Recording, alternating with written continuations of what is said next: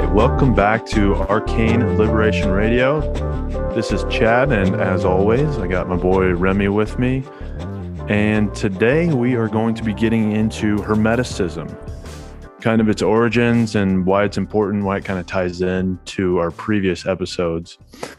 And how it's, not so much about transforming, the material alchemy like everybody hears about, which is just transforming, base metals into gold for material gain. We're talking about the spiritual alchemy that the Hermetists taught. And, this is important because, like I said, it's not about, material gain and weirdos in a, dungeon playing with test tubes and stuff to, turn tin into gold so they can go sell it or anything. It's about inner transformation. It's about transforming yourself out of that lower nature into a higher state of alchemical gold. And for those of you that may not know, the word alchemy is like al is from, and then chem is actually the original name of Egypt, which meant black. They referred to it as the Black Land because of the soil. It was so fertile back in the day. That's why they called it the Black Land. But alchemy is about turning that darkness into the light, and it's also where we get chemistry, but there's a difference between alchemy and chemistry, because spiritual alchemy is, that marriage of spirit and science together. And in our modern day chemistry, we have that divorce, and it's just about material science. So, like I said, this is about turning base metals into gold. It's not about turning base metals into gold for material purposes. And Hermeticism is, it's less about a dogma and following a specific doctrine just because somebody told you to do so. It's more about like giving you a set of tools to evolve yourself from this material realm back to a higher form from where we came, to evolve spiritually. It's like a set of tools you can use to evolve yourself out of a lower nature. And ultimately, it's just my opinion. I think that's why we're here on Earth, is to evolve back into our true nature and get back home to our higher state. And, it's not to like worship the Kardashians and the Sunday game and this never ending thirst for money, like they want you to think, or that's what they sell you on, dude, is like the religion of money and, how do I get that dollar, that kind of shit. And, when the reality is we've got work to do here, it's not just a pleasure center down here. We've got actual work to do. And it's like, not saying that we can't have a good time while we do it, but we've got shit to do here. And it's not just about,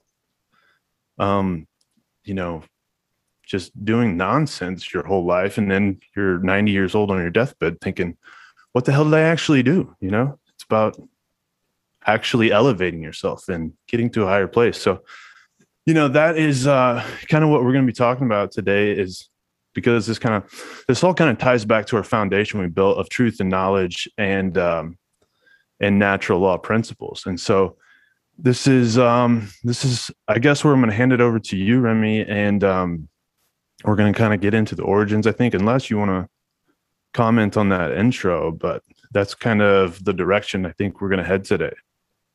Yeah, I think as far as just the introduction, it's a form of philosophy or a system of symbol that is often associated, like what you were pointing out, with the idea of the alchemy that was developed in a later time and associated with this general philosophy.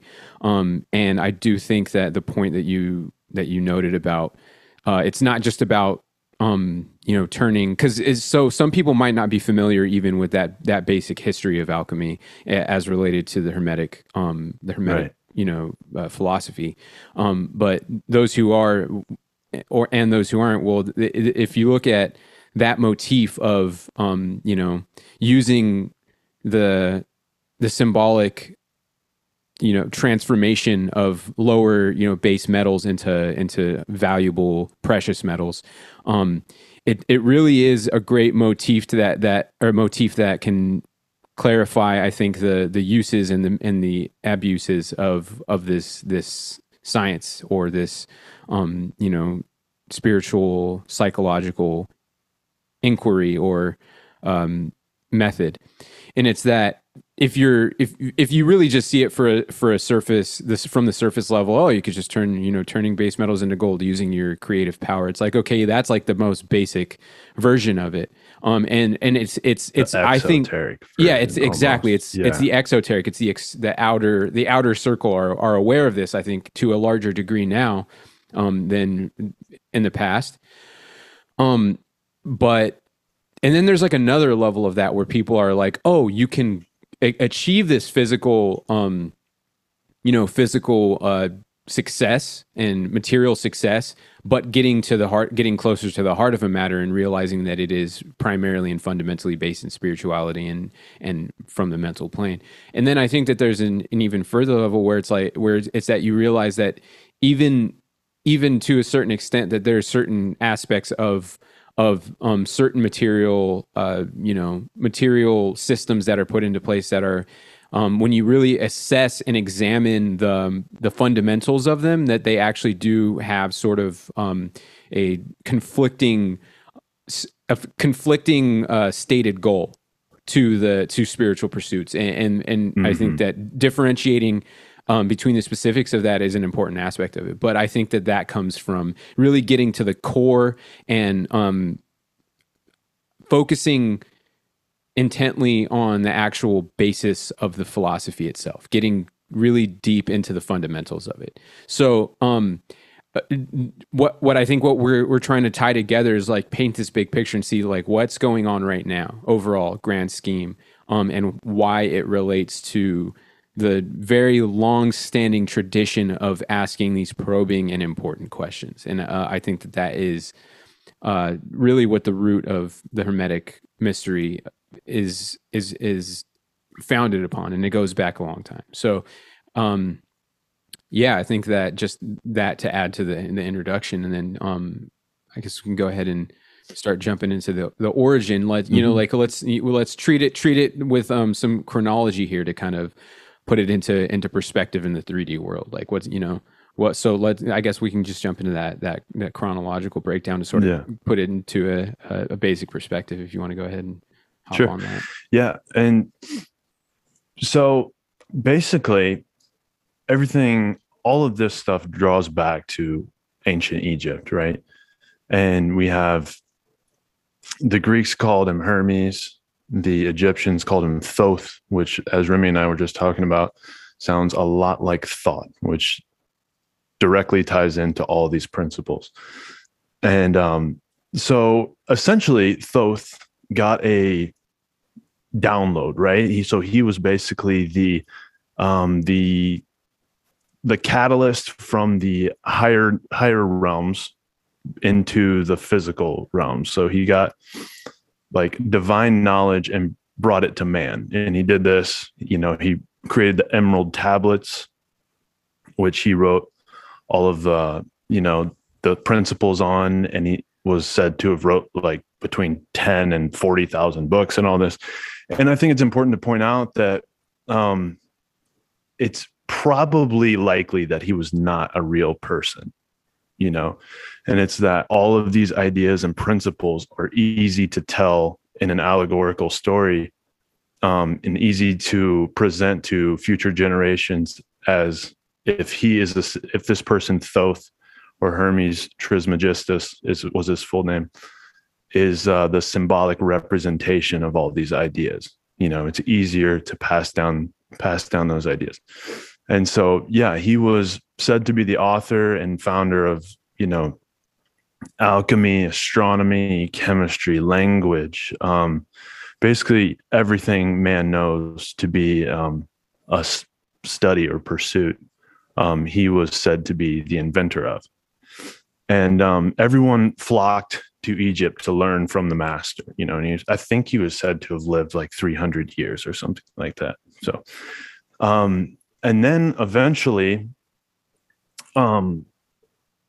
the teachings were the teachings were eventually compilated and taken to Alexandria. Do I have that part right, Remy?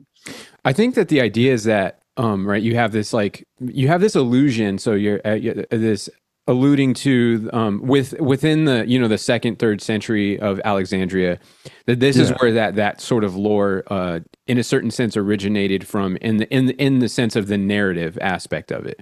Right. So this idea of like Hermes being the Greek mythological figure of which was essentially associated with Mercury, which is like the deity right, the messenger of the gods, right, delivering the messages of the gods to the people. Which again, like you just said, it's I don't personally take this as being a literal narrative of a person whatsoever. It's just easier to pass down that way, right? Because these characters can represent things, and they could be fluid, and it's also it taps into the way that we process knowledge is largely by analogy. Everything is analogous, and it's comparative to a certain extent within our general sensory information field. So there's this idea that it was essentially kind of compiled from Egyptian, the Egyptian priesthood that had also like its mystical, hidden priesthood that had their ability to interpret, hieroglyph and their stories from a more, I would say ethereal or heavenly or symbolic perspective of as far as what it represented within the realm of spiritual and consciousness, and that at the time of Alexandria, that it was a really unique period of time where so many different groups of people came together and were able to sort of share this information, and then so they to a certain extent it was and they say Alexandria was kind of like this melting pot of people, and the people there were known for their thirst for knowledge, and they had this enormous library full of all these mystical texts and stuff. And then basically what happened, everybody's kind of heard of the burning of the Library of Alexandria. But what happened was there was the intolerant Christian empire came along and decided we can't have this, and so really what happened is they burned all this information to the ground, and Christians deemed them pagans and all that, and that became a something that was a negative connotation.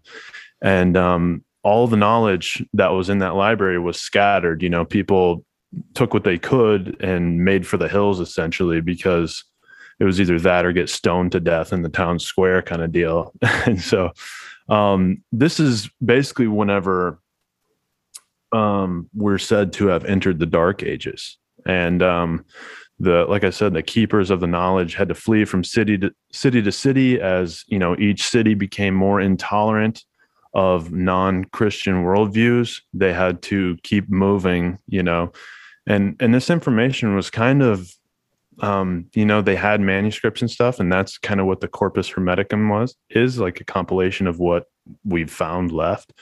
But they essentially a lot of it was passed from lip to ear, they say, from just oral tradition. So the fragments that we have compiled in, the Corpus Hermeticum and the Divine Pymander by Thoth is basically the bulk of the remnants we have that made it from Alexandria. And as well as there's a few texts from the Nag Hammadi libraries that were found. Yeah. And then, so I think a sort of interesting development of that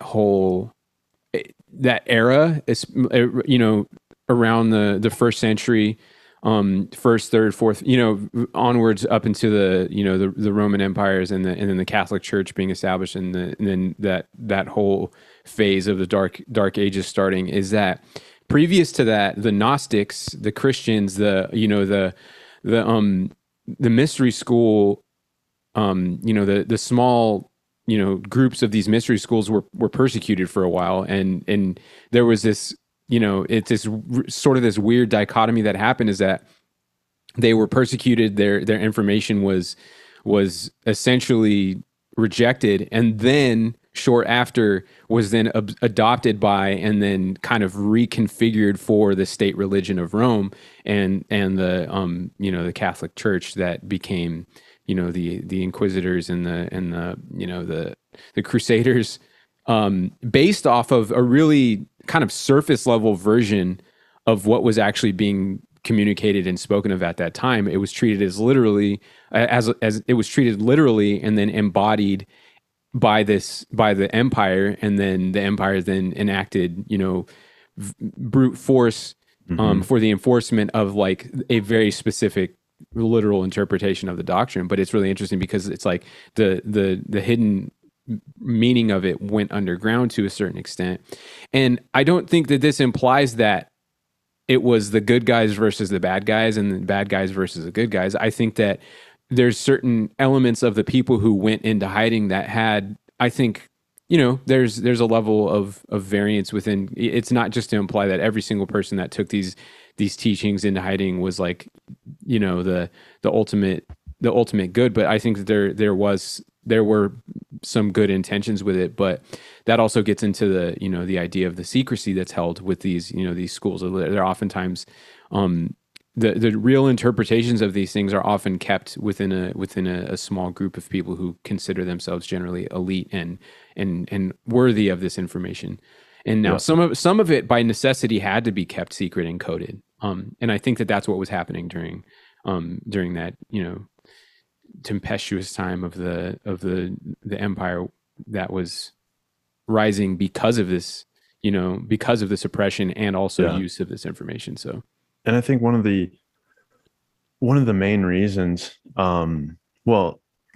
that Christianity stuck with the people, not only because the empire forced it down people's throats, but because Hermeticism and those mystery schools, that line of philosophy didn't have like a single text and a single hero archetype for people to gravitate towards, And so to me, these texts required personal responsibility. They required you to do the work to transform yourself. It's easy to go to the temple once a week and say you did the work when you're just sitting there. It's harder to go home and meditate on, these spiritual teachings and, go out in the world and act in accordance with how these things are laid out, and in alignment with truth and natural law. That's much harder than it is to just simply listen to a preacher talk on Sunday and say, yeah, that's great, throw some money into the plate, and then forget everything you just heard. That's all well and good, as far as pretending you're doing something, but that's to me, that's not doing the great work of transforming yourself and then being able to transform others by proxy. You know what I mean? And that's not to bash on everybody that goes to church on Sunday, because there are honest, hardworking people that do that. But, by and large, I would say that that's pretty true. Yeah. And also that's not only is that just an observable difference between the two approaches. There's a clear divergence in outlook and responsibility there, but it's also it's actually ingrained within the creed itself. Like that's actually a doctrinal statement that was established by these early church fathers, is that it's in fact you are inherently dirty, and you're the idea of original sin, and that you can't even you don't even have the ability to achieve any type of spiritual growth. And the only way to achieve that type of spiritual growth and ascension to unification with your fate is by giving, by externalizing to this figure that, even if you read the words of that figure, don't even really align with that. If you kind of, I guess you have to cherry pick, because it's either all way. separate from yourself. Yeah, I think, you know what I mean? Mm-hmm. It's like this, like the Hermetists and, natural law and even like Walter Russell, like Remy is well versed in, this is all like, we're in harmony with this. It's like we're a holographic part of the whole. The separate is an equal part of the whole, just a smaller scale or whatever. But this comes from within ourselves. Like Christ consciousness comes from within ourselves. If we can evolve ourselves to that state, rather than it being a separate entity apart from us, like he's going to save us. We save ourselves. I would even say maybe that it's not. I don't even say that it doesn't come from within ourselves, or that because it doesn't originate there, but it comes. But that true essence that comes from our true essence. It's one and the same. So it's like, I totally agree with that. Yeah, in the it sense doesn't that, originate there, but we're part of it. Yeah. So it's accessing that is accessing the substantial grounds of reality itself. And that is something that you do have access to through your own faculties of your various faculties across a scale. Your sensory and your sensory faculties are limited, but also give rise to the understanding of this. And then that level of your mental faculties are also to an extent limited, but far more expansive, and also give rise to that. So you are able to access this being, the word, the logos, the intermediary between the creator and yourself, that is accessible. So in a certain sense, there's certain aspects even that if you sort of invert the interpretation of certain things within the Gospels, I've found that sometimes if you take the parts that are in common interpretation, interpreted literally, and then you interpret them allegorically, and then the parts that are interpreted allegorically, interpret them literally, almost like just as an exercise, you'll kind of find that there's a lot of cohesion between a lot of the of the mystical schools of thought and exoteric Christianity, and then it becomes esoteric again.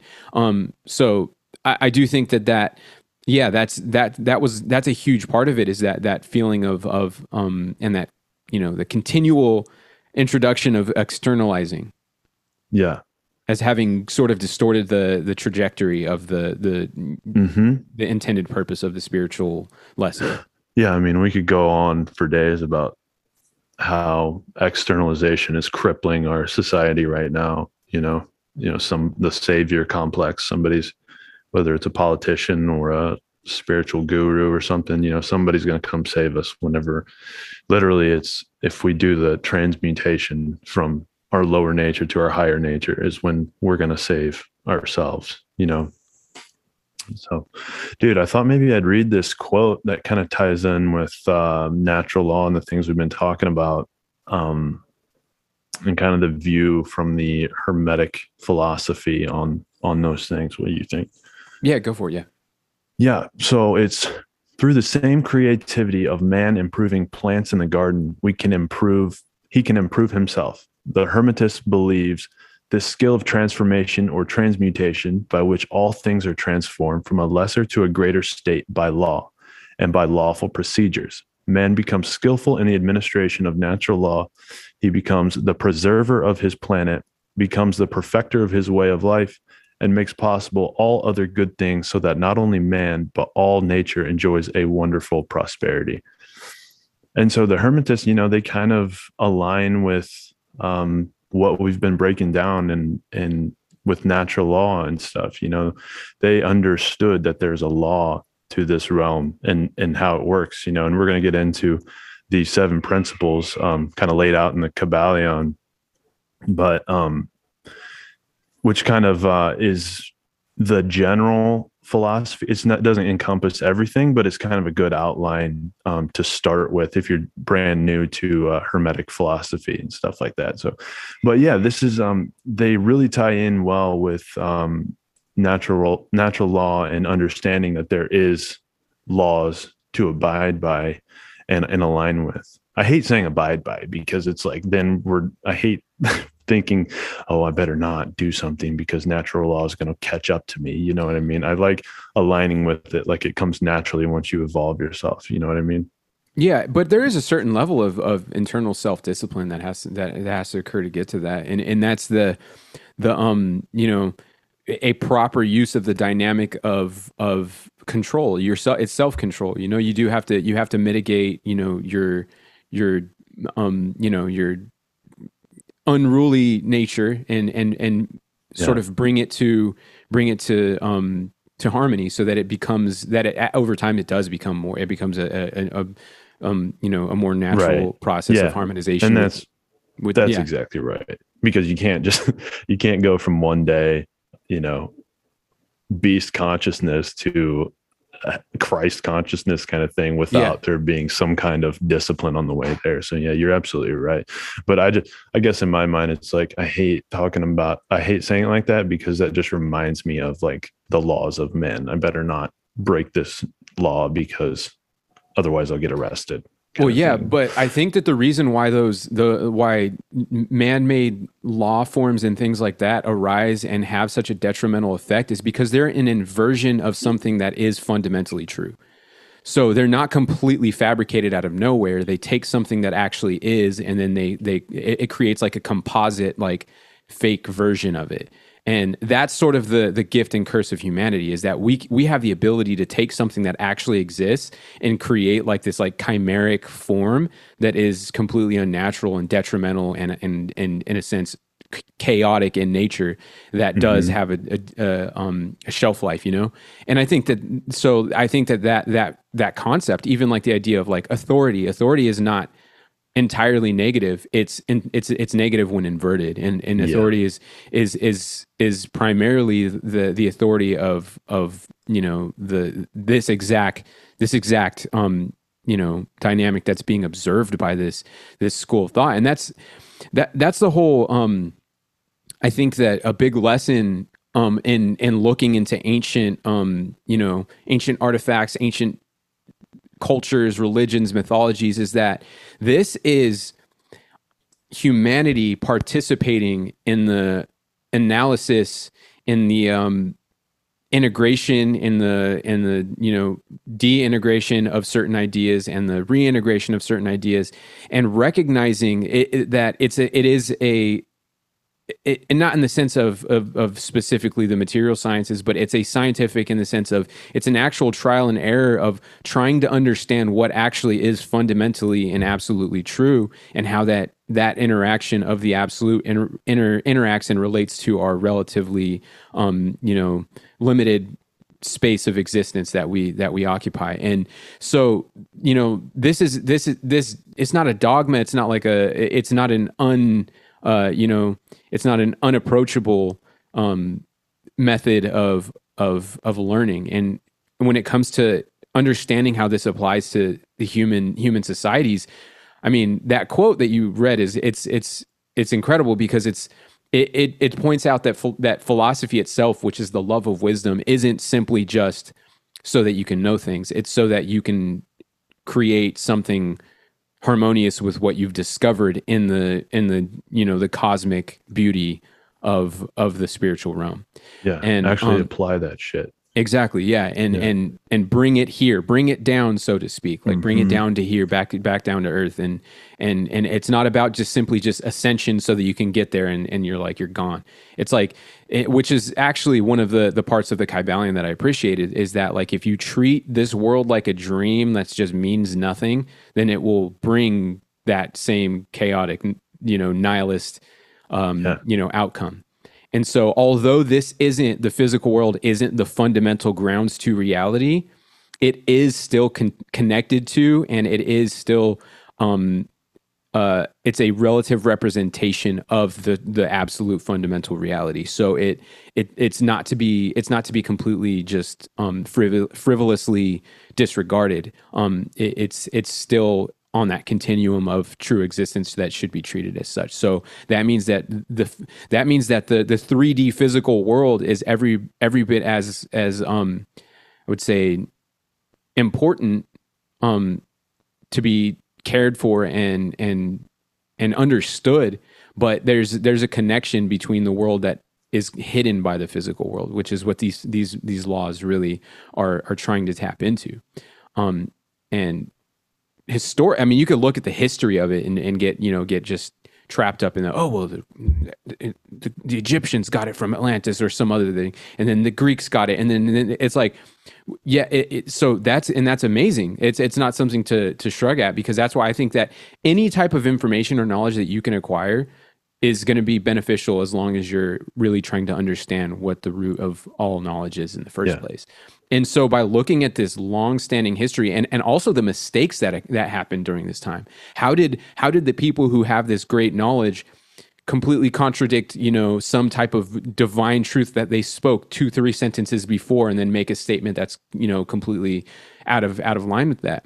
And I think that understanding this history of it is not just understanding the history of a perfected group of people. It's understanding that this is still it's still a living legacy, and it's not something that's owned by people in the past, and it's not something that's owned by people now. It's something that we're all. It's a dynamic, function of life itself. And I try not to get wrapped up in the letters and the symbols that are communicating it, and really get to the absolute, which is truly not solid. It's constantly flowing. And by not solid, I don't mean it's not substantial and not real, but I mean, it's that, it's not, calcified and unmoving. It's living. It's always living. And it is the living word, And that's what's important, I think, is like we get so wrapped up in the historicity of these religions, and if something was literal or something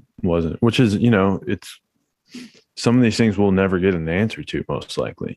So I think if we focus on the teachings, and is it are these things true? Does it align with truth? Does it align with the laws of our realm? Does it align with harmony here? I think, and we cross-reference all these things, and that's why I think it's more dangerous if you just take one religion or one school of thought and take it as the infallible word, and everything else is heresy and Luciferian. It's a childish worldview to not be able to cross-reference material and get to the underlying truth of the matter. So that's what, it's just, to me, it's very important to people put a certain stigma on certain, occult teachings and things that aren't mainstream. I just flush that shit down the toilet, because we've been lied to on such a level that, why would I trust anybody's word on that? I'm going to get that gnosis, that direct experience, and figure it out for myself. Maybe it is garbage. Maybe I will throw it out. Maybe it doesn't align with truth, but I'm going to figure it out, and that's just part of that responsibility of evolving and that transmutation, that alchemical transmutation. That's part of it. Being able to cross-reference. And this is also part of the trivium process, which I'm sure we'll do a show on eventually, but yeah. And in the same way, it's I think that especially people who have grown up and had really terrible experiences with religion, with this, classical religion, or primarily the Abrahamic faiths. It's also important not to completely throw everything out from those as well, because you can still learn. Like, why are these books used, and why are they used in the way that they are? In a sense, to subjugate human thought and human action, and but then also what are some of the truths that are verifiable truths, at least verifiable within the metaphysical sense, that you can find within these books, within these traditions, because you're gonna find big picture. The big picture kind of paints a really detailed history and story of the human spirit, but there's always going to be an empty space there, and that empty space oftentimes is, and that's what the power of retroduction is removing and removing and removing all of the things that are not really viable. And so in the same sense, I don't throw out any book or religious tradition, and that doesn't mean that I ascribe or that I subscribe to it, and that that once I'm reading it, that suddenly I'm putting into practice all the things it's teaching. It is that process of really internalizing it and getting an understanding of the as you said, gnosis, that experiential knowledge, that actual transcendent knowledge that bridges between the personal to the to the grand. Mm-hmm. I think that actually that sort of I do want to know like how there are so many converging philosophical understandings, like within like Gnosticism, Christianity, esoteric Christianity, Hermetic philosophy, ancient Egyptian philosophy, ancient Egyptian, mythology, Greek. Now that's not to say that every single one of these is taken in its entirety, right? So that's the general idea that we're trying to get across here, and that includes the Hermetic mystery. But I think that there are some really useful, I would say, summaries that have been extrapolated from the pages of this tradition and from from that lip to ear transmission of this information. And some of them, I think, I think that there's a trend where in each generation there's somebody who kind of takes this information, compiles it, and then redelivers it, and maybe improves upon it in some ways. And because of the vantage point that they have of being able to look into the past and certain things that have been discovered that help shine light on, even deeper aspects of even the physical world that are related to and found to be in continuity and correspondence with these principles that exist. And you had mentioned the Kabbalion. I think that's a good, kind of a good compilation, a good primer of kind of the Hermetic, mysteries. I don't think that it's like, I don't think that it really is like, I think there's some parts in it that if you dig more into some of these older philosophies and even like Neoplatonic philosophies and Platonic, which have in them a lot of valuable philosophical truths, and then there's some that are a little bit less consistent. But this, I think the Kabbalion does a good job of recognizing that there is some type of fundamental underpinning to the discoveries of these ancient mystery schools, and in specific to the Hermetic and alchemical. So we did want to go over kind of like the basic principles that exist within the Hermetic philosophy, because there are some basic tenets that it really, in a certain sense, it's one of the things that, as I've read more into it, it has a really clear and simple breakdown of its worldview, but it's also not muddied with dogmas and sort of fantastical claims of what occurs within the metaphysical world. I think it's a very I don't know, it's very heartfelt, and if you read the text, there's a sense of I would say like a sense of devotion to the questions and to the answers that are found, and it's pretty straightforward. And do you want to go ahead and you kind of want to jump into those main principles after my big rant there? Yeah. So the Kabbalion, as we had referenced earlier, lays out 7 different principles, but I think these can be kind of boiled down into Remy's got them boiled down into three, and I think that's probably a good synthesis, I guess. So the first being mentalism, the mind, the all is mind, as the Kabbalion would say. So everything we see in our manifest world, in our 3D world, this glass bottle I have in my hand, what preceded the creation of that glass bottle was a thought. So, literally everything we see first was a thought, and this is kind of the basic idea of what mentalism is. Mind is the grounds of existence. And this kind of ties in with the Egyptians calling Thoth, or his name being Thoth sounds a lot like thought, because mentalism is kind of the grounds, the foundation for Hermetic philosophy. The all is mind. And that's also what mental alchemy is, transforming your mind from a lower state to a higher state. And so it's all about transmutation and that mental willpower, really. And let's see, the mechanisms enacted through thought is the sensory world of vibratory motion, which records and simulated thought. The physical world is essentially the electrically polarized motion of substrate, counter space, ether, which is ether.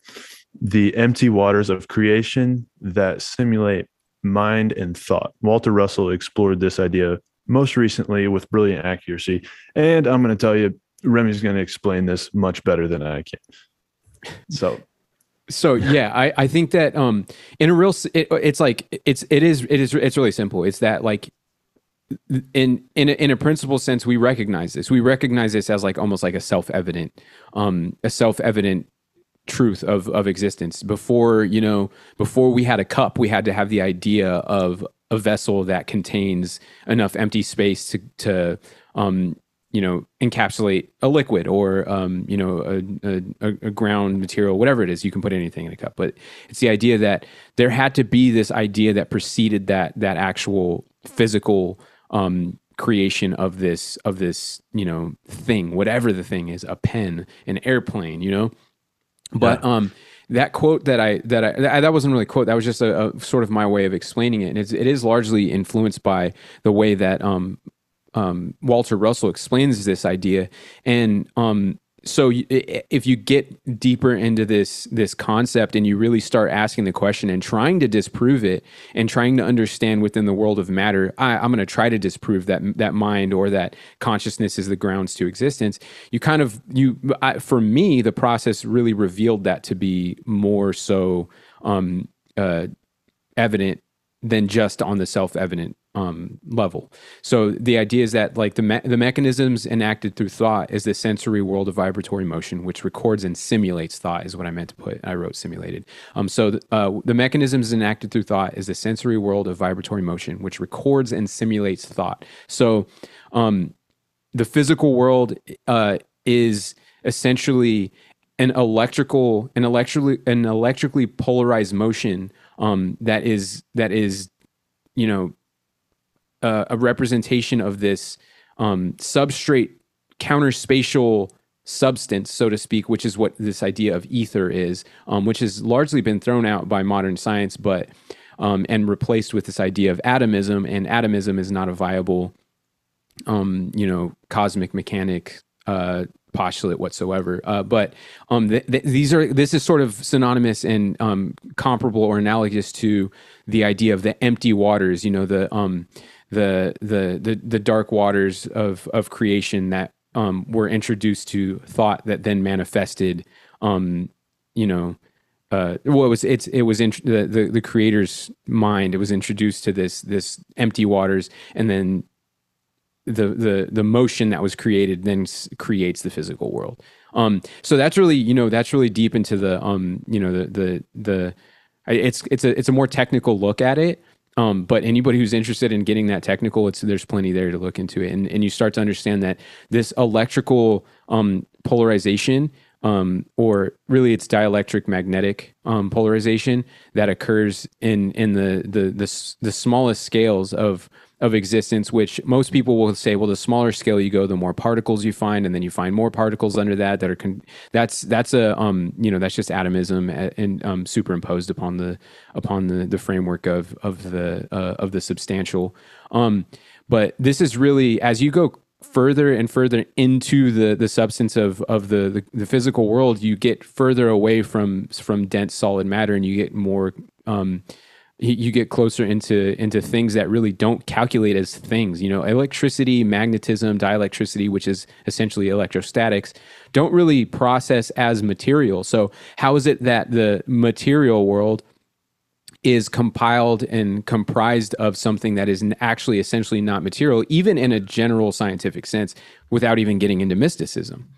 Because everyone will realize that you go down to protons and molecules and electrons, and it's all just these particles. They're not particles that are containing electrical signatures, positive and negative electrical signatures. But really, they're not particles. It's conditions, which kind of shows that really at the grounds of existence within we have essentially motion, which is electrical motion. And it's a motion of what? And it's of the substrate counterspatial element, which is what would be called ether. And then you're kind of empty. And so this is this idea of mentalism is brought forth because empiricism or judging purely by the senses has some serious limitations. And there are a lot of philosophers and even theologians who have sort of contested and brought an understanding to the limitations of empiricism, that physical material reality is the grounds of all knowledge. That becomes problematic when you follow it through to its ultimate conclusion. So when you look at the other aspects that even are observable within our sensory world, like you can see electricity, you can feel it, but you can't isolate it. You can't treat it as a physical material substance. So then that sort of that retroductively destroys the postulation that everything is founded on this physical matter. That's the basis of reality. So then it then leads you to the question, okay, well, what is it that we're actually looking at? And it's like, well, what are you looking at it with? Well, you're looking at it with consciousness, with a mind. So there has to be something, that necessitates that ground of being. And then that leads into what I think is like the next part of the basic, what I've found to be the basic three principles when I've looked at most Hermetic literature. Yeah. And that's the idea of law or continuity. So law itself. So a lot of times people will go straight into, oh, we have this law and that law and this law. And it's like, okay, well, where does law itself, the idea and concept of law, comes from? Law is the concept or the principle of continuity. That's a flowing continuity that's present between all scales of existence, which, as you realize that there's limitations to observing the world from strictly physical sense, and then you come to this retroductive understanding that there's a mental or spiritual or metaphysical grounds to existence, that this continuity spans from those mental and metaphysical realms into the physically manifested reality. And the physically manifested reality is actually a mirror, a sensory simulation, and which is tethered and anchored to the substantial grounds of mind. So that's the second principle, or second principle that I think is discussed and questioned and mulled over in the systems of mystical sciences like Hermeticism, alchemy, and so forth. So okay, before we get to cause and effect here in the in our little outline here, I just wanted to go back to what we were talking about on mind, because I had some notes here that I thought maybe we could have a little dialogue on. Absolutely. So from the Hermetica, I was reading this, and so it essentially says, we are limited by our physical bodies, and God's mind is not limited. It's And God's mind is the oneness, or that one thing that unites everything, right? And it's the mind of a human. The mind of a human being is made in the image of God's big mind. If we can free our mind from the limitations imposed by the physical body, we can experience the mind of God to a higher degree. This is the spiritual goal of human life, to do this. We have to expand our awareness. We have to reach out our little minds to experience God's big mind. And that kind of goes back to the holographic nature of our universe. But that makes a lot of sense to me. We're kind of bound in these physical bodies, and so it's harder to connect, if we were not bound by the physical bodies. You know what I mean?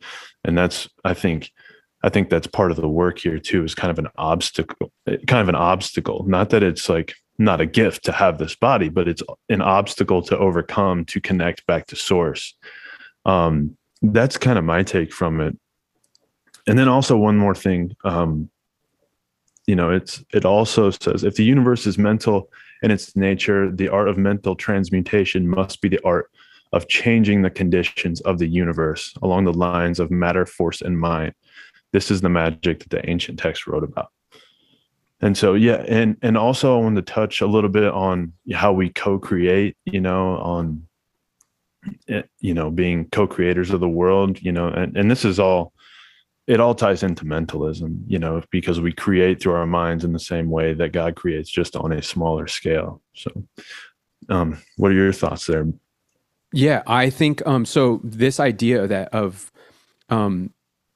we're all in the mind, so to speak, of God and of the creator. And also that that's within us, because, it sounds like it's a paradox in a certain sense, but it's like, and I do want to, it sort of connects to the idea of what you said, like the physical body is our way of coming to know that. And so the Gnostics treated that as sort of, in a certain sense, is like we're in a physical prison. And I don't quite see it that way. I do think that there's a limitation to it.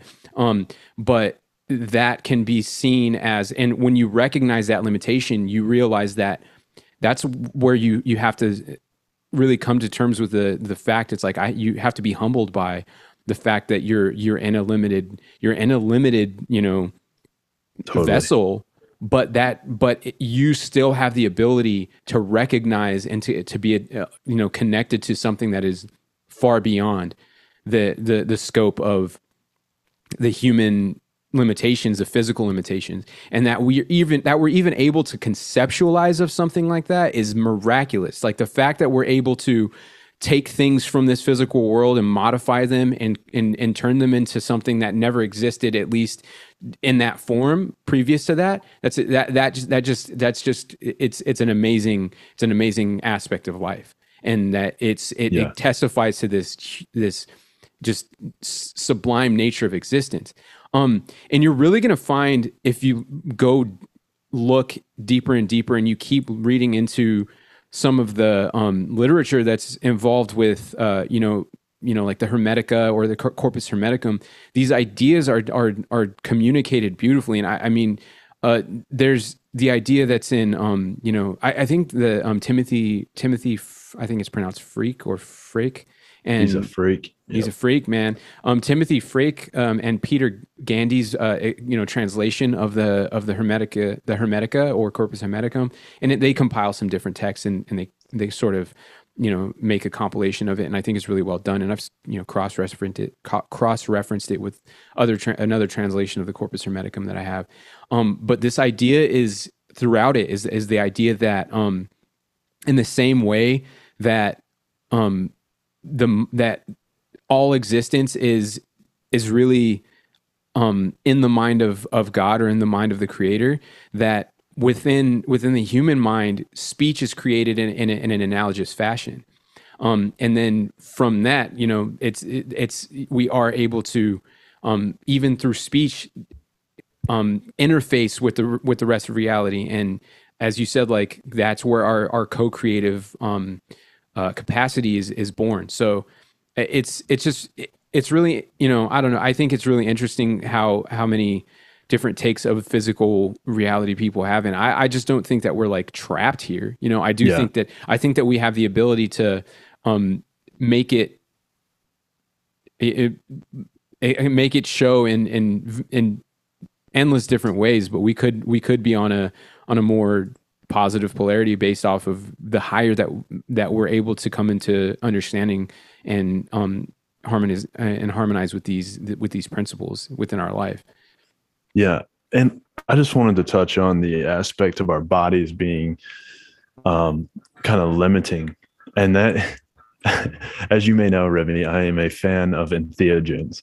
And so, honestly, I know that they got a stigma around them, but man, if you want to connect to creation, that is one way to do it. And it'll take you from zero to the inner workings of God in about half an hour, and so your body, like at times, literally feels like foreign, at least for me, it is like literally felt like this doesn't belong here or something like that. And so it's kind of like you're having an out of body experience almost. And so for me, it's like more easy to connect to higher minded ideals and things like that, because you're not limited to just like five senses, it seems like.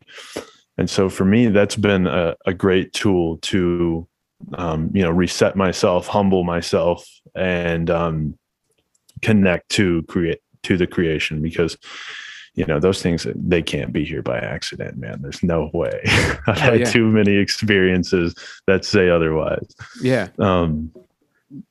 Not to be like superficial, because those things are very sacred to me. Yeah. And I think that with anything you can I think sometimes you can abuse people anything. You can abuse them, right? Yeah. But that doesn't mean that there isn't some functional use to them. Yeah. And it's like it's not your key and your ticket. It's like it's all of it. You have to simulate the all by trying to integrate as much understanding of all things as you possibly can. That's why it's like a tool. Exactly. It's just a tool. That's why I think the thing, it's a tool. Mm-hmm. Yeah. And that approach of using everything that you come into contact with as a tool for a continuous growth it's I can't stress enough how important that is. And it's like all of these things that we're addressing and speaking on in these recordings, in these podcasts, I cannot overemphasize how important it is that I have no dogma or creed that I'm trying to communicate to be. There are certain things that I think are undeniably present and undeniably true within the framework of understanding and learning, but I'm not here to enforce upon anybody or impress upon anybody's mind without encouraging people to journey through this stuff. I didn't get value from this because somebody said, "Oh, this book and this tradition is really good." I got value from it when I read it, I critiqued it, analyzed it, and I looked at and then I read and critiqued and analyzed this thing and this thing and this thing. And that's what is at the heart of this, is that you're really going within yourself, and you're connecting and understanding the bridge between that which you see outside of yourself and that which you know within yourself. And then putting it through the fire, constantly putting it through the fire so that you can get a more purified version of that. And that's exactly that's incredibly, I mean, it's invaluable. It's where value comes from. It's the invaluable grounds of value, so. And that ties in beautifully with what we're talking about, that alchemical gold that we're looking for. We put all that information through the fire, and we remove the dross, the shit that is floating on top, and what's left is that pure white, pristine, metal or gold or whatever, you're trying to transmute there. But the important part is that you're doing that work. It's not just listening to a person and taking it as dogma. You got to go out there and do it yourself. So yeah, you'll never hear us say our word is the infallible final word. So It'll always be to help assist people on the path and remove roadblocks for people that are Because I mean, honestly, there's people way ahead of us on the path, and there's people behind us on the path, and we're just trying to remove roadblocks to make it a little easier for people to to climb it, make it a little easier journey for them. So Yeah, and by trying to actually live it and know it and apply it within, I can only apply it for myself, but then I can put that that on display as like a narrative and as a sort of that's why I think the arts are such a powerful tool, because it's your way of communicating what you've found and what you've communioned with through through your spirit and through your mind and physical body, and presenting it and hoping that it does yield some fruit for anybody who's walking along the path and they come to it, so yeah. And I think that we sort of maybe alluded to this, but I do think do you want to talk about the aspect of what we would refer to as law, which humans have referred to as law, and in regards to the how sort of the Hermetic teachings sort of elucidate and apply that? Let's see. Remy, you touched on this earlier. This exact quote, actually, that I had saved here. If man, owing to his half wisdom, thinks, acts, and lives, thinking the universe as a dream, then indeed he does it so become for him. And like a sleepwalker, he stumbles ever around and around in a circle, making no progress, and being forced into an awakening at last by his falling bruised and bleeding over the natural laws he has ignored. Keep your mind ever on the stars, but keep your eyes on your footsteps, lest you fall into the mire by reason of your upward gaze. And that's that feet on the ground spirituality, and that's not all the new agers are, getting that fifth dimension. Just don't focus on the negative. Mm-hmm.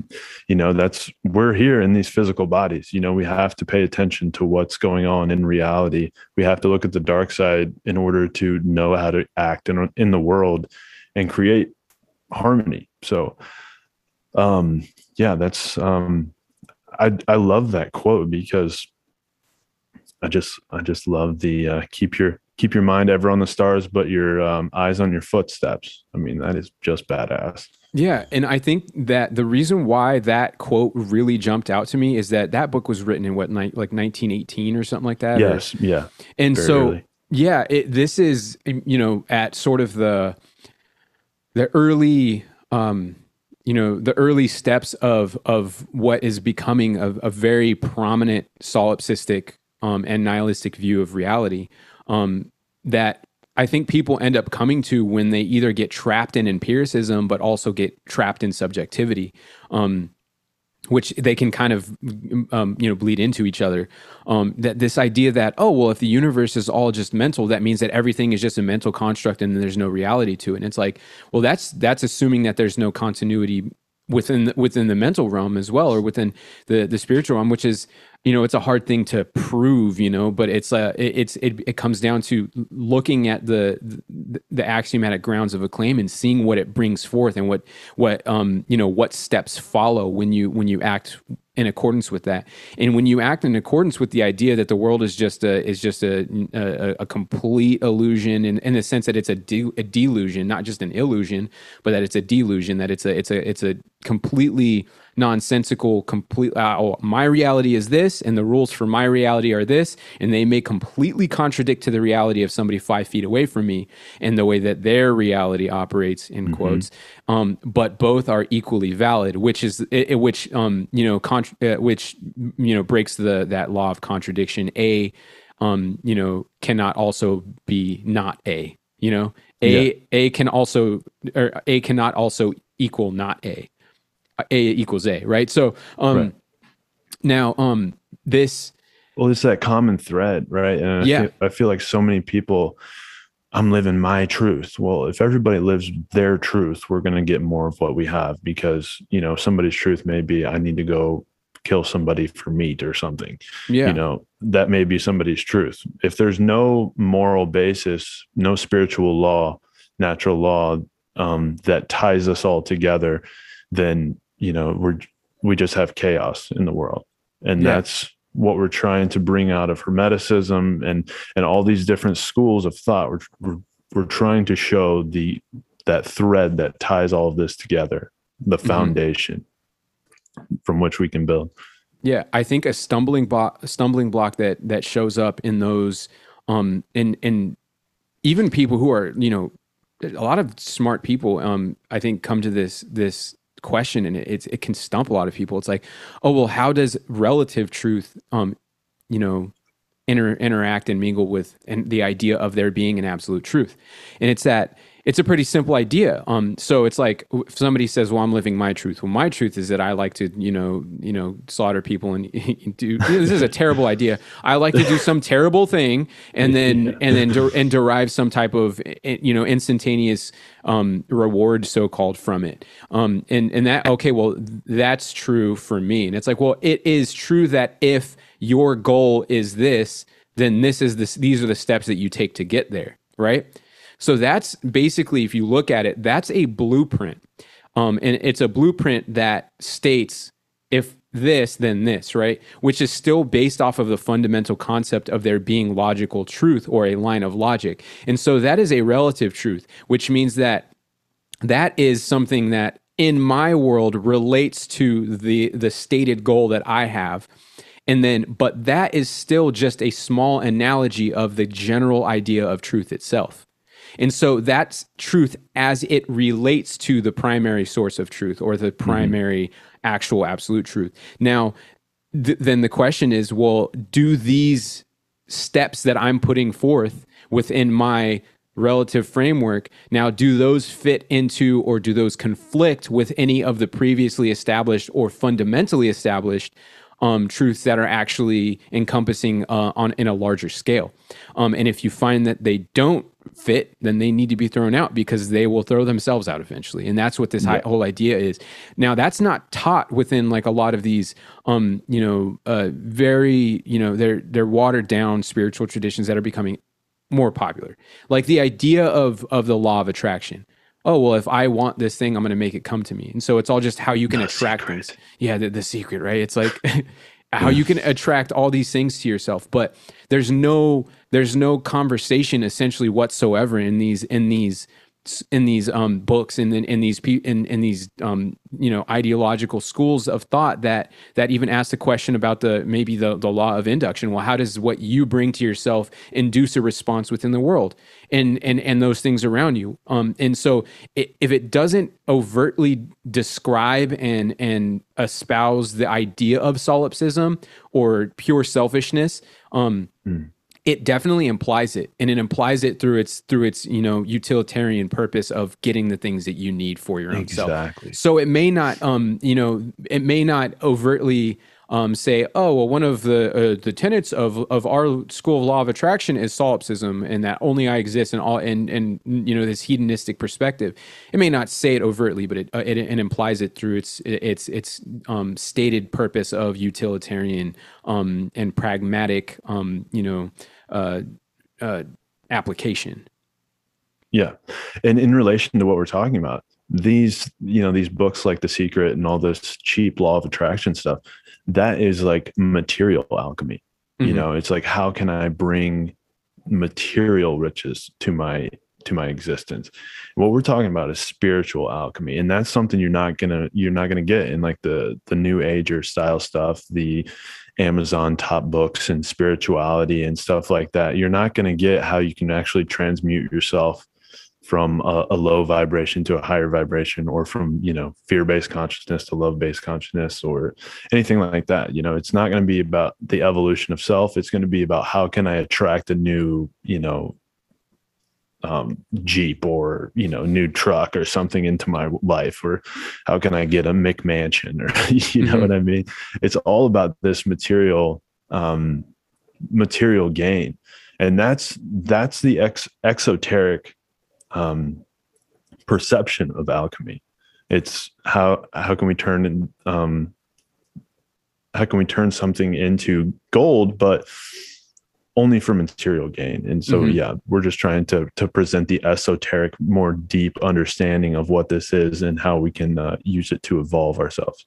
Yeah, like it's even really just it's a very logical question of, oh, okay, well, how does what happens to you affect the people outside of you, or the conditions that are extraneous to your specific, experience? That's a pretty logical idea, but on a grand and in a bigger sense, because what we're really talking about in this aspect of it is, out of the three main principles that I've detected in within the Hermetic school of thought, is this is cause and effect. So this idea of law of attraction, and in the whole, it's not just law of attraction. It lives in a lot of just the general materialistic way that people view the world as well. It doesn't necessarily have to even be in the pseudo spiritual law of attraction camp, but it's generally cause and effect without any regard for morals in a sense. So it's cause and effect in the relative sense, with no question of how cause and effect in the absolute sense ties into that, and how it transcends and actually bridges between those two. And this is actually, if you look at the development and the loss of Hermetic teachings, and then the resurgence of them, this is something that actually happened once it was becoming popularized again through like the European, the European Renaissance and the Enlightenment periods, and as they were reintroducing the world to these spiritual teachings, which have generally been kept and guarded by a small group of people. And in my perspective, they're disseminated in a very surface level way, and this is just my speculation, but they're disseminated in a surface level way so that those who do disseminate them, namely the people in the secret societies that tend to have a large influence on the leaders of the world, and then therefore have a large influence on the followers of the world, they disseminate it in a half true fashion so that they can achieve specific results, and then that they're able to guide things a certain way. So you see this happen within the European the European resurgence of alchemy and the Hermetic mystery, is that you see it largely taking on, if not just within a literary form of the idea of gold and metals, then it starts to become even that in a real way. And then you see chemistry actually born out of this, which you mentioned earlier. But chemistry then sort of divorces spirit from it entirely. So it becomes the inverted alchemy. And a lot of what developed as a result of that is it's a perfect display of what happens when you remove yourself from the heart of a teaching, and then you really only surface level do it, because it's going to still maintain its practicality because of the continuity of law within the universe. So you can remove spirit from chemistry, and you're still going to be able to get these results in what you're able to combine, and you remove from the materials, and we have this chemical now and this chemical, and we're going to combine it, we're going to put it here, and then you get a certain, and it's a really strange form, because if you really look at it, it's a strange form of black magic in a certain sense. And which is where the stigma of alchemy as a dark art came from, because it was seen as, oh, there's these people who are trying to use and change the world and modify the physical world, and with sort of no regard for what that meant. And there is a dark aspect of it if you remove it from because that's only one part of the process. The physical world is the darkness, and the light is what informs the physical. So if you're leaving that part out of it, then it's really it's doing a disservice, not just to the knowledge and the wisdom that is contained within the lessons and messages, but it's also doing a disservice to one's own body, mind, and spirit, and to the subsequent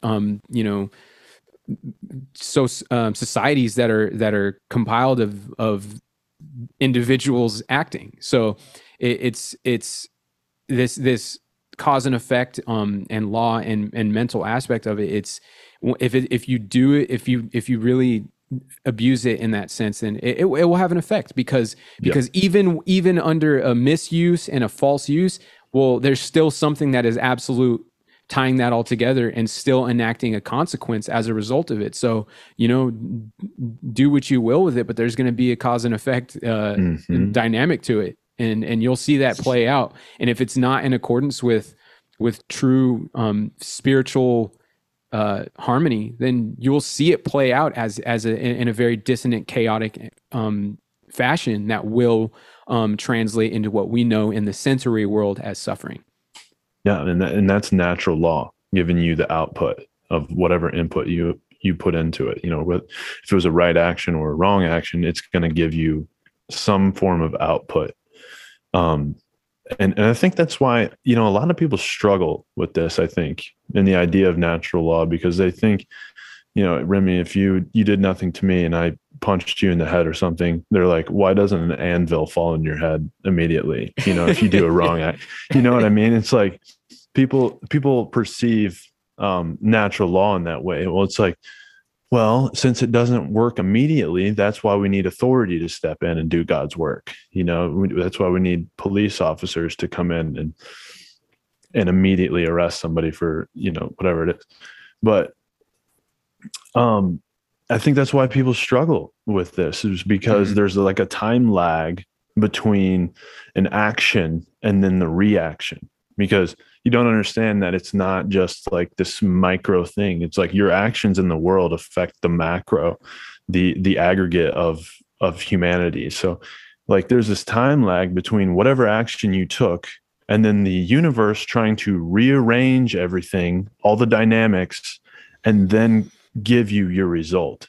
Maybe that's the next day, maybe it's 2 years from now, maybe it's in the next lifetime, but I think people miss the nature of natural law because they see it like the Roadrunner cartoon. You know what I mean? And they don't understand the actual dynamics of how it takes time for the universe to give you the effect of your actions. Absolutely. And I think that as you dig into more and more forms of knowledge, then you see this general principle play out exactly as that.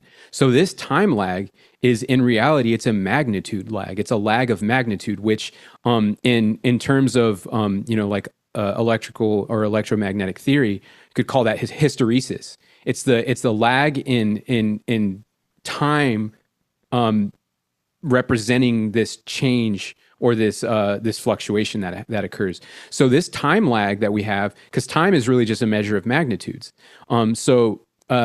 This time lag that occurs is because your magnitude as a singular node of consciousness, a singular node of this general dynamic of existence, is only going to have a certain level of magnitude or magnitudinal cause and effect within the manifest world, which presents itself identical to hysteresis. And the hysteresis is that lag that's experienced when an electromagnetic dynamic is induced upon a medium.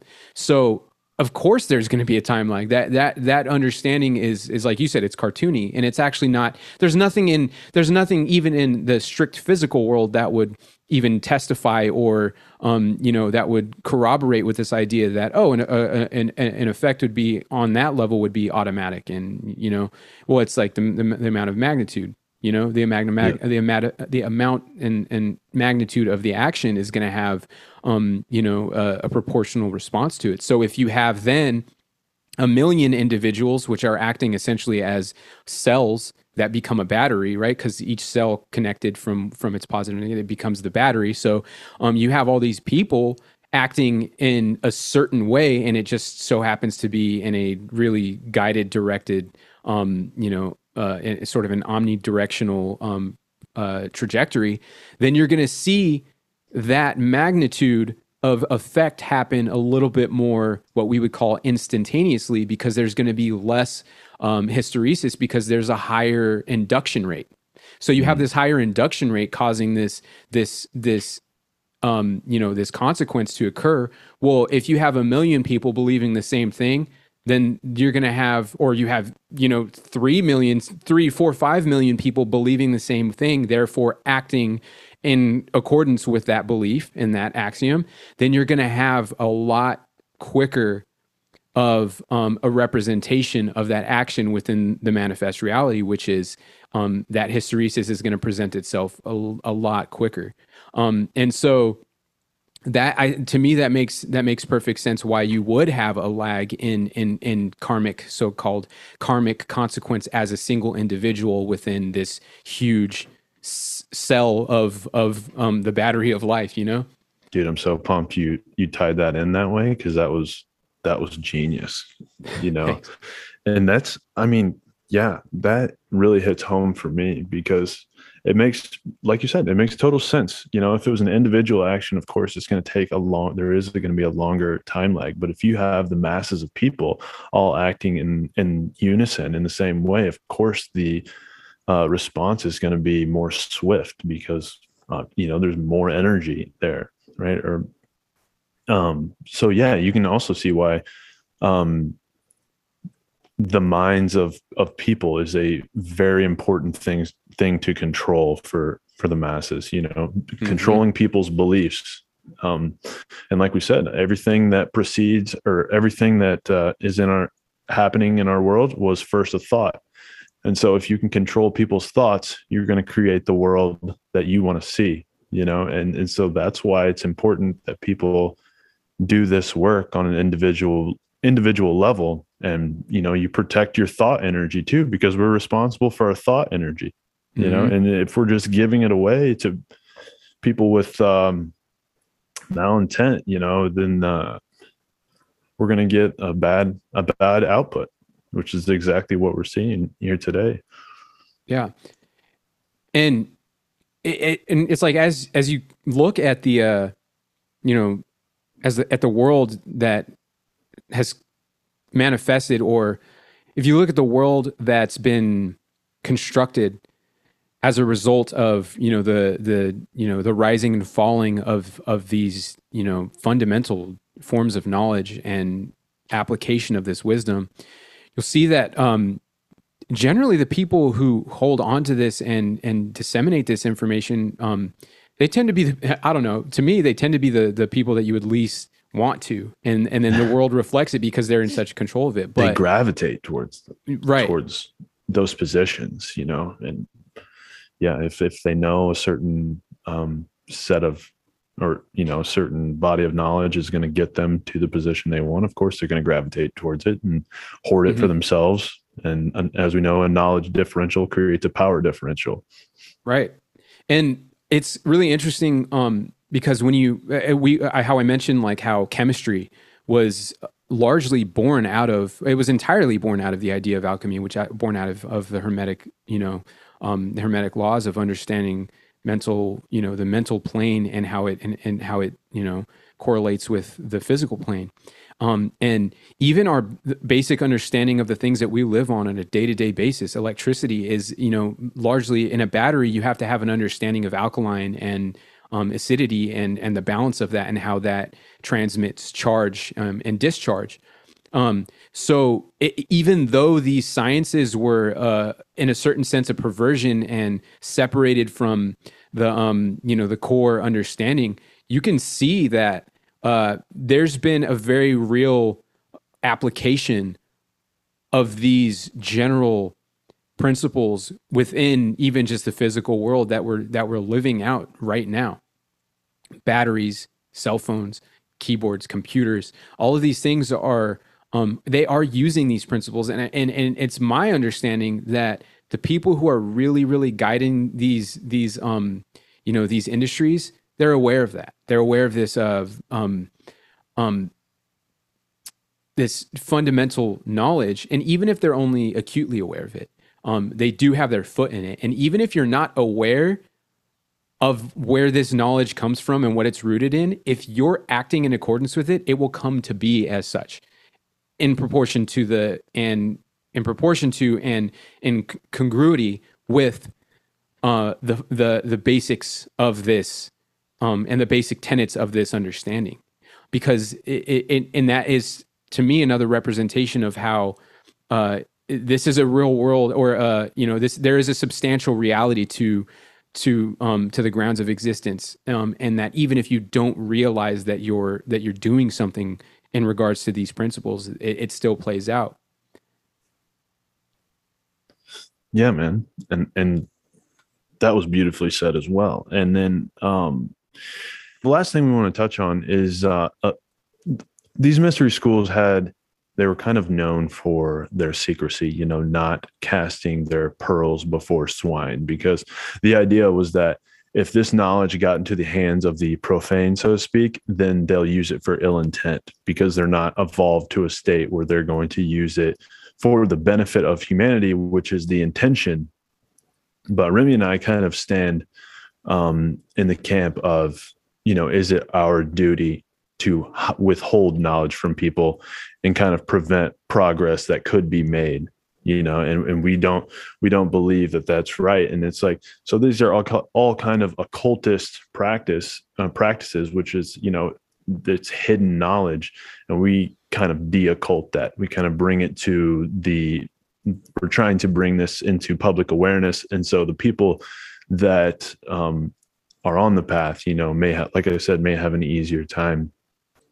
And so the presence or reemergence of the topics contained in the Hermetic philosophy, which in later generations was revitalized in the arising of alchemy, shows that these concepts, that of spiritual law, were present in ancient times, and the idea is not wholly foreign. So, yeah, man, you just want to touch on that? Yeah, I think it's like the idea is that, and as we've kind of already gone over, but it is that this is not an idea that just showed up one time and it was never presented before that.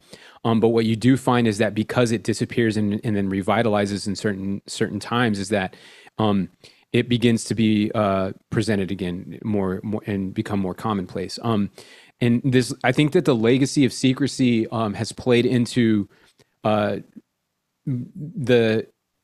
which is something that you and I speak on, that I don't hear quite as many spiritual teachers speak on, is the idea of this concept of authority. Most people will even use spiritual allegories to justify the idea that some should rule over others.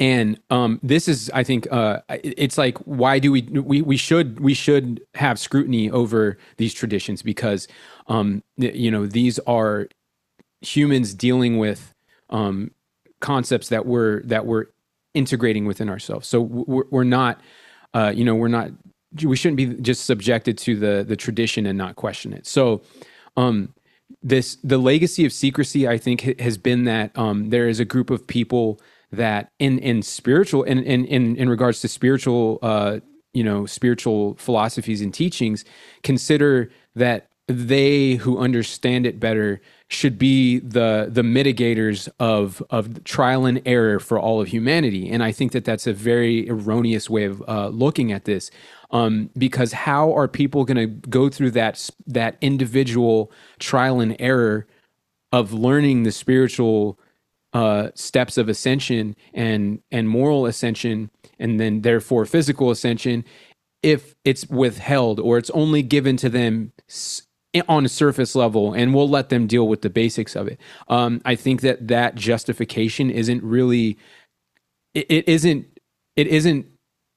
at all compatible with the idea that there's a singular creative mind, a singular creator that created and encapsulates all things within existence.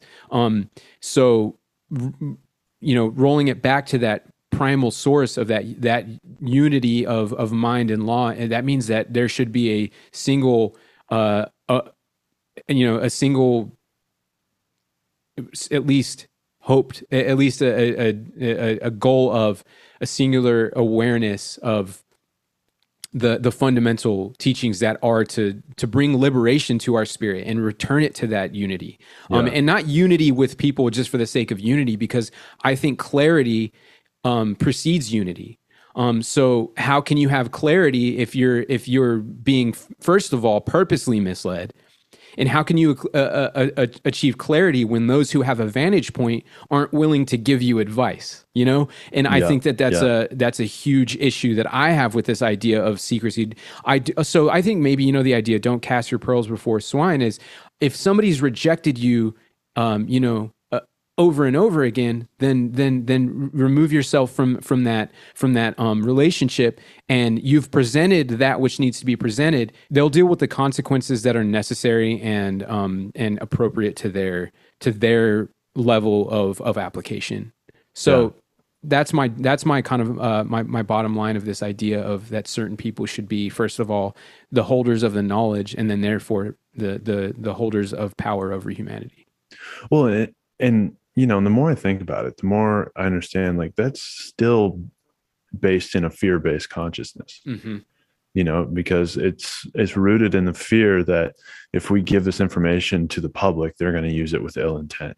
That's still rooted in fear. It's like the idea that we need a governmental authority of any kind is still rooted in fear, because mm-hmm. you'll say, well, we have psychopaths no matter what, and somebody has to keep them in check, and that's why we need authority figures to come do that. We'll elect the best among us to enforce coercion and violence.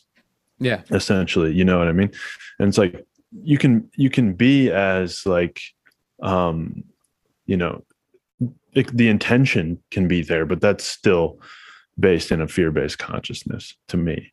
And a love-based consciousness, it's like put that information out there and let people run with it, and that's not what we have today. So, this is, and if you look out into the world right now, look where we're at, look what hiding this knowledge, look where we've gotten hiding this knowledge. So maybe we need to try to liberate the knowledge and see where we get with that.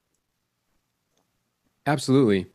And really the solution to that fear, it's not even really directly related. It's like there's always going to be psychopaths, so therefore we need to get these people to rule. Well, there's always going to be people who just don't have enough spiritual knowledge, so therefore we need to keep it. That's like saying, there's always going to be poisonous rose bushes or there's going to be poisonous bushes in the forest, so therefore I have to build this really, really big wall in front of my house and make sure that it's like it's a non sequitur in a certain sense. It doesn't, first of all, it doesn't actually directly deal with the stated issue, and then second of all, it creates more issues that are secondary to that supposed solution in the first place. It's like, oh, we can't let this information get out to the unlearned masses because then they're going to use it for bad intentions. And it's like, okay, so then keep it amongst a small group of people who use it for bad intentions to control humanity.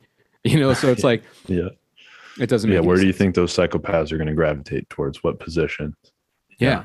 That secret knowledge that has power, for sure, every time.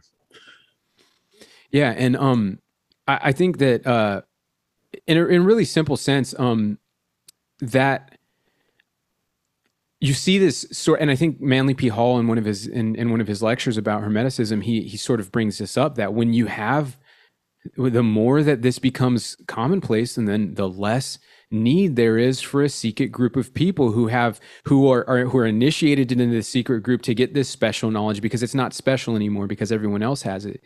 But it's like, if it's so special, is it special because no one else has it, or is it special because it's an absolutely beautiful application of harmony within the universe that we're able to create fantastic and amazing situations and dynamics for ourselves to live within? It's not great because certain people get to have it and other people don't. That's like, I mean, it's childish. You're like the fucking Gollum guy on Lord of the Rings or whatever. Yeah. Is precious. Yeah. It's really, to me, it's an infantile and undeveloped way of looking at spirituality in general. And this is something that I will always have a critique about every time I read any of these, any of this literature. And that's why it's like, as you said, we're living in a living universe. We're observing and assessing and analyzing living dynamics and living laws. I'm not looking at a book for guidance. I'm looking at the book of life itself for guidance, and looking at and understanding and how to better establish that, and how to work on top of what has been given to us, and get rid of the things that haven't worked. This is not a dogma and a doctrine that is unquestionable, because it's essentially based in the observable patterns and tenets and laws that can be retroduced, abduced, deduced, whatever, from foundational principles. So it's something that is right now. It's in the here and now. Pay attention to it. Devote attention to it. And speak about it. Try it out with people. Question it. Question yourself. Question your axioms, and grow from that. And that's not going to happen if you just let the same people and their kids and their kids and their children and their children, just keep reiterating aspects of this dynamic and foundational law of existence within their small circles. That's just going to be, it's basically spiritual inbreeding. Yeah. Well said, dude. That was a beautiful little rant you went on there. Thanks, man. Thanks. I dug it. Dug it. And another thing I think that I did want to point out is that I think as a result of this, this method being kept within a small group of people largely, and then just, lightly disseminated to the masses, is that there has been reference and allusion to the necessity for morals and ethics. And, some philosophers have touched upon ethics and morals, and I think they've done so in my honest opinion, in a pretty weak and undeveloped way. I've read, some of Nicomachean Ethics by Aristotle, and I wasn't impressed with his inability to make a connection between, the relative ethic and then the overall ethic, or good as it is versus, good within practical approach type of situations. And I think maybe there was a certain level, there are people, and I think that Marianne Atwood in the Suggestive Inquiry to Hermetic Mystery suggests that people actually accuse Aristotle of purposely misguiding people in that regards, but which is something that's a speculation that could be observed and analyzed further. But there has not been a deeply assessed and clearly elucidated and communicated study of morals and ethics, I think, within the framework of spiritual philosophy, I think, to the degree that there could have been. And I think that to the levels that it has been, it's one of the less focused on aspects of it. And I think that we don't have to be subjected to the traditions and the histories that preceded us. We'll look at things and be like, well, is there any proof from anybody before that says that this is something that needs to be observed and that needs to be focused on? It's like, well, I think that looking at the state of the world and how it continually does this, maybe a little bit more emphasis should be put on that, and a little bit less emphasis should be put on this constant obsession of ascension and ascending past the realms. And it's like, well, what if ascension is taking a lot more focus on the human day-to-day interactions? Maybe we have to, and that's what I brought up earlier, ascending and bringing that up with us, not leaving it behind, but bringing it with it, Yeah. So even if no previous generation has yet to extrapolate and elucidate the inherency of moral law within the framework of the continuity and transcendence of mental and physical laws, this is not the disproving of such a relation, and it's not it's not really a refutation and a negation of the necessity. It just means that it hasn't really been previously explored and really I don't want to say this word. I don't want to say it hasn't been it hasn't really been explored and developed to the degree that it can be. And that is a focus that I largely would like to contribute, is really clarifying that that relation and how it isn't connected, or it isn't disconnected. So really clarifying that relation and that it isn't disconnected. Yeah.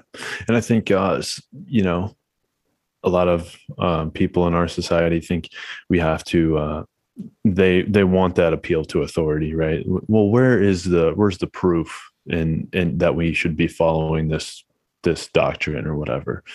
And so, where's the ancient text or whatever? And they totally disregard their observable world that they go out in on the day to day. You can experience God by looking at a leaf out there. You know what I mean? You can make all these connections and tie in creation, like that's what consciousness is, being able to recognize patterns in a meaningful way. And I think a lot of people just totally disregard we're a part of creation, and you can observe that on your day to day and find meaning in that. And it doesn't have to come from an ancient source. These are just tools. It's not dogma to be followed blindly. So it's to integrate into your life and evolve that way through direct experience. Absolutely.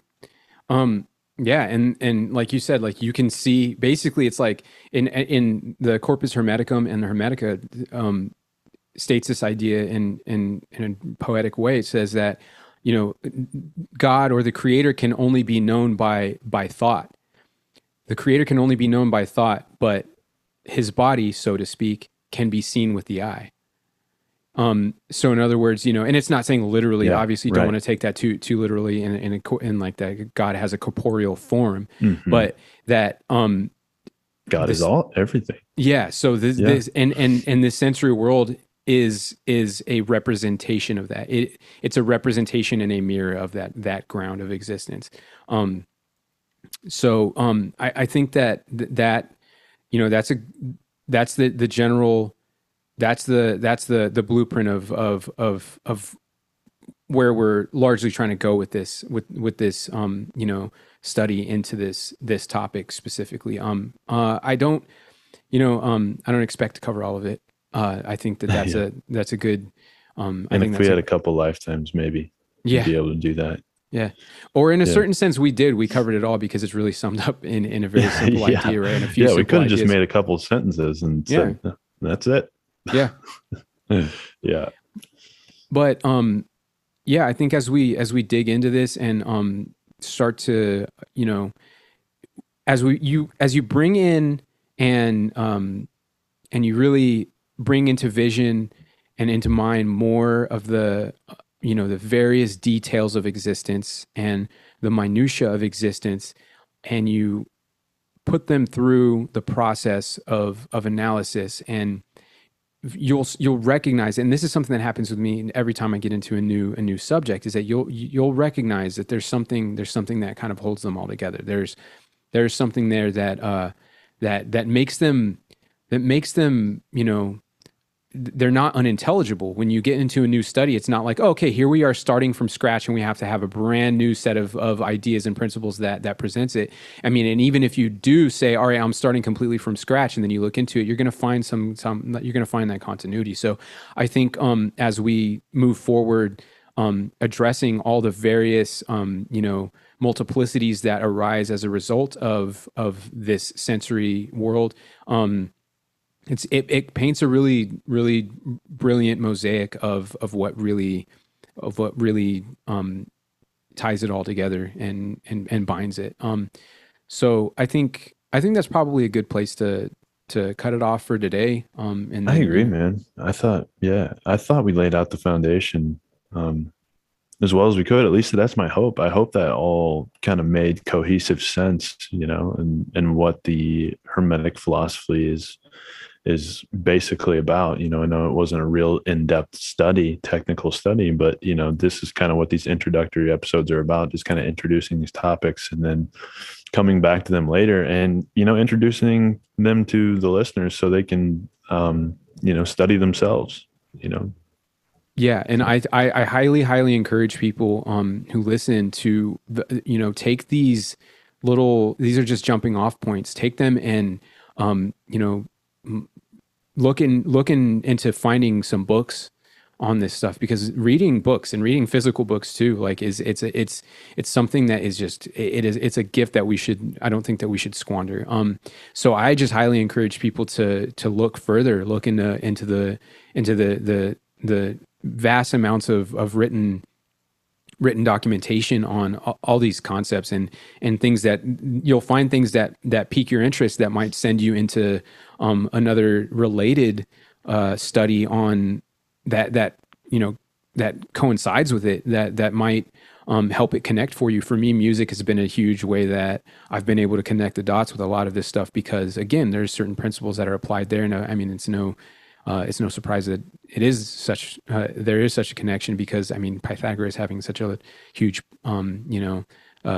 role in contributing to music as it's developed. But, find your way through it. I think everyone, again, I highly encourage everyone to read into some of these books that we're mentioning here, and maybe we'll get together like a suggested reading list that we can just throw out there for people to jump on. But yeah, man, I cool.